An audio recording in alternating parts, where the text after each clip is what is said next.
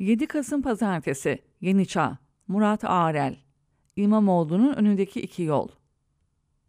Şu anda pek ülke gündeminde olmasa da Türkiye'nin aslında kaderini belirleme ihtimali olan bir dava var.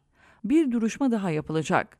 Cumhurbaşkanı Recep Tayyip Erdoğan'ın bir bakıma kendi eliyle yarattığı ciddi bir rakip yargılanıyor. Ekrem İmamoğlu. Aday olsun olmasın demiyorum, bir tespiti aktarıyorum. Eğer bu davadan İmamoğlu'na bir hapis cezası, siyasi yasak gibi bir hüküm çıkarsa İmamoğlu'nun siyasi kariyerinde büyük bir yükselme yaşanabilir. Gördüğüm kadarıyla Erdoğan ve kurmayları bu yargılama sürecinde herhangi bir açıklama yapmayarak işi büyütmek istemiyorlar. Onlar da tehlikenin farkında. İmamoğlu'na karşı verilecek bir siyasi mağlubiyete daha tahammülleri yok. Bu dava ile ilgili de edindiğim kulis bilgileri aktaracağım. Ama önce gelin süreci en baştan anlatayım. 31 Mart seçimlerinden önce hem de 23 Haziran seçimleri öncesinde AKP, Avrupa Konseyi'ne bir yazı gönderiyor ve seçimleri gözlemlemesi ve denetlemesi için bir gözlemci gönderilmesini istiyor. Yani Avrupa Konseyi'ne diyor ki, ey Avrupa, sizde seçimler nasıl yapılıyorsa bizde de aynı şekilde yapılıyor. Gel kendin gör. Avrupa Konseyi seçimleri izler ve bir rapor düzenler. Sonra seçilmiş siyasetçileri davet eder ve raporları değerlendirir.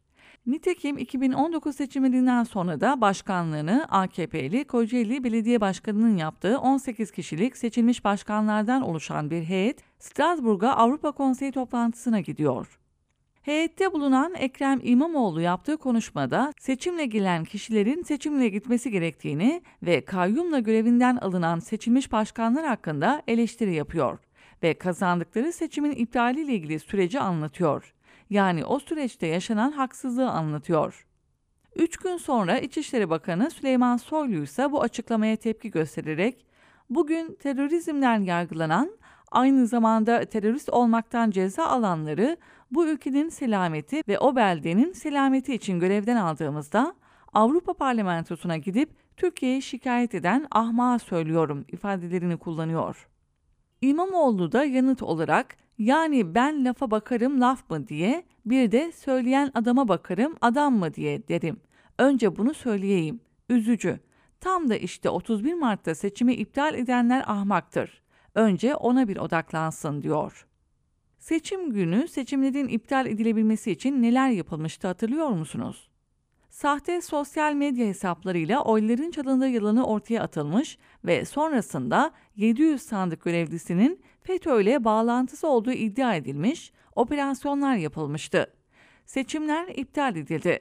Ancak sadece Büyükşehir Belediye Başkanlığı seçimleri iptal edildi. Aynı zarfta bulunan pusulalardan belediye meclis üyeleri için kullanılan oylar geçerli sayıldı. FETÖ iddiasıyla yargılanan sandık görevlileri ne oldu? Hepsi beraat etti. Soylu'ya yanıt vermesine rağmen Ekrem İmamoğlu'na kurul halinde çalışan YSK'ya hakaret ettiği iddiasıyla suç duyurusunda bulunuldu.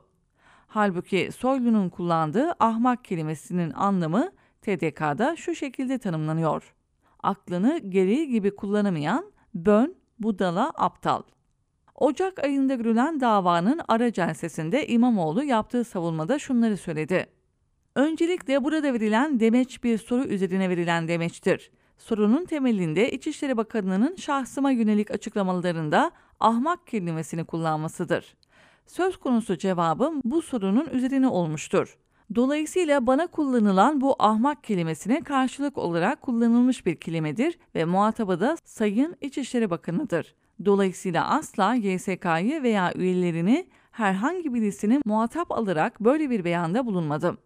Mahkeme iddia makamının talebinin kabul edilmesine karar vererek duruşmayı 21 Eylül'e erteledi. İlginçlikler başladı. Duruşma hakimi tayin zamanlığına daha 2,5 yıl gibi bir zaman varken bir anda Karadeniz'e tayin edildi. Bu bilgiyi ben Anadolu Adliyesi'ne duruşma için gittiğimde öğrendim. Adliye koridorları uzundur ama çok fazla bilgi dolaşır. İddiaya göre duruşmaya bakan hakimden Ekrem İmamoğlu'na siyasi yasak kararı verilmesi istenilmiş. Duruşma hakimi de bu isteği reddetmiş. Bunun üzerine tayin durumu gerçekleşmiş. Bu son derece üzücü ve üzücü olduğu kadar çok ciddi bir iddiaydı. Adliye koridorlarında bu bilgiyi doğrulatmak, aslında yalanlatmak için yakın kaynaklardan kime sorduysam bilgiyi doğruladı. İşin kötüsü bu duruma konuştuğum yargı camiası da yurttaşlar da şaşırmadı. Nasıl şaşırılsın ki?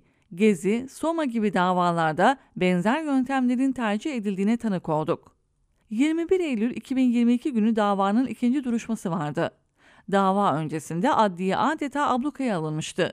Güvenlik önlemi adı altında alınan engellemeler neticesinde adliyeye ulaşmak imkansızdı.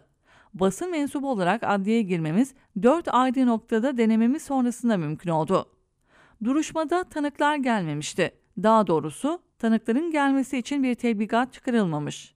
Mahkeme tebligat için karar çıkardı ve Ekim başına gün vermek istedi mahkeme.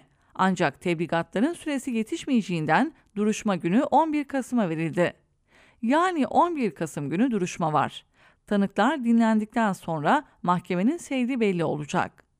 İmamoğlu'nun kurul halinde çalışan kamu görevlilerine karşı görevlerinden dolayı alenen zincirleme hakaret suçundan 1 yıl 3 ay 15 günden 4 yıl 1 aya kadar hapisle cezalandırılması talep ediliyor. Savcı, hapis cezasının yanı sıra Türk Ceza Kanunu'nun 53. maddesinin de uygulanmasını da istemişti. Yani siyasi yasak. Anlaşılan AKP'nin İstanbul seçimlerini kaybetmesiyle ilgili yaşadığı travma halen geçmiş değil. Yargıda ne yazık ki uzun süredir siyasilerin beklentileri ve direktifleri doğrultusunda muhalefet üzerinde bir baskı unsuru olacak kararlar veriyor. Peki ne olacak? Eğer İmamoğlu'na bir siyasi yasak verilirse Türk siyasetinde ciddi bir yükselişe sahne olacağını söyleyebiliriz. Cezasız bulunması halinde de eğer bu kararı ve mahkeme sürecini iyi anlatabilirse yine Ekrem İmamoğlu'nun yükselişine şahit oluruz. Aslında yolun sonu her iki ihtimalde de AKP'nin ve Erdoğan'ın kaybettiği bir senaryoya çıkıyor. İktidar gözünü karartıp İmamoğlu'na siyasi yasak vererek seçilmiş iktidarı devirerek İBB'yi meclis çoğunluğuyla ele geçirirse o zaman da siyasi olarak sorunun başlangıcı olacaktır.